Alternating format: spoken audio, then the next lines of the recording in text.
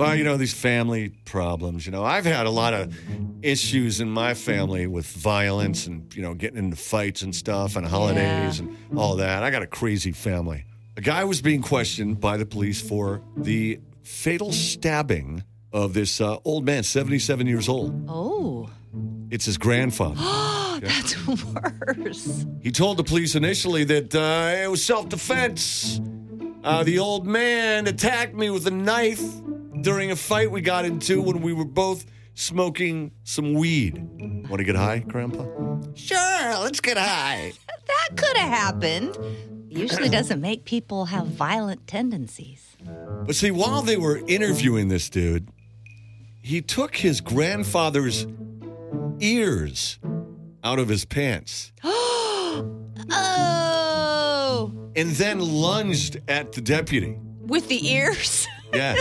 The bloody ears in his hand. Trying to grab his gun and his taser. And so finally, he confessed that he had indeed killed the grandfather, but it was for a good reason. Oh, well, see? A heartwarming reason. He wanted his grandfather to be with his deceased grandmother.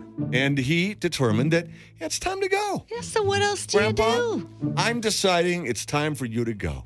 In other gruesome details, they found an apron in his bedroom that had the phrase, "The Family Butcher," printed This on guy's it. something else.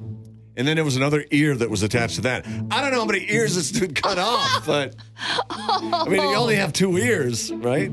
Strangely, he was only charged with second-degree murder because I think maybe they thought, he really did get into a fight. But if he admitted that he planned and he wanted his grandfather to be with his grandmother, isn't that intentional first-degree premeditated murder? Yeah, that means that's what I meant to do, and I did it. What a gross little souvenir.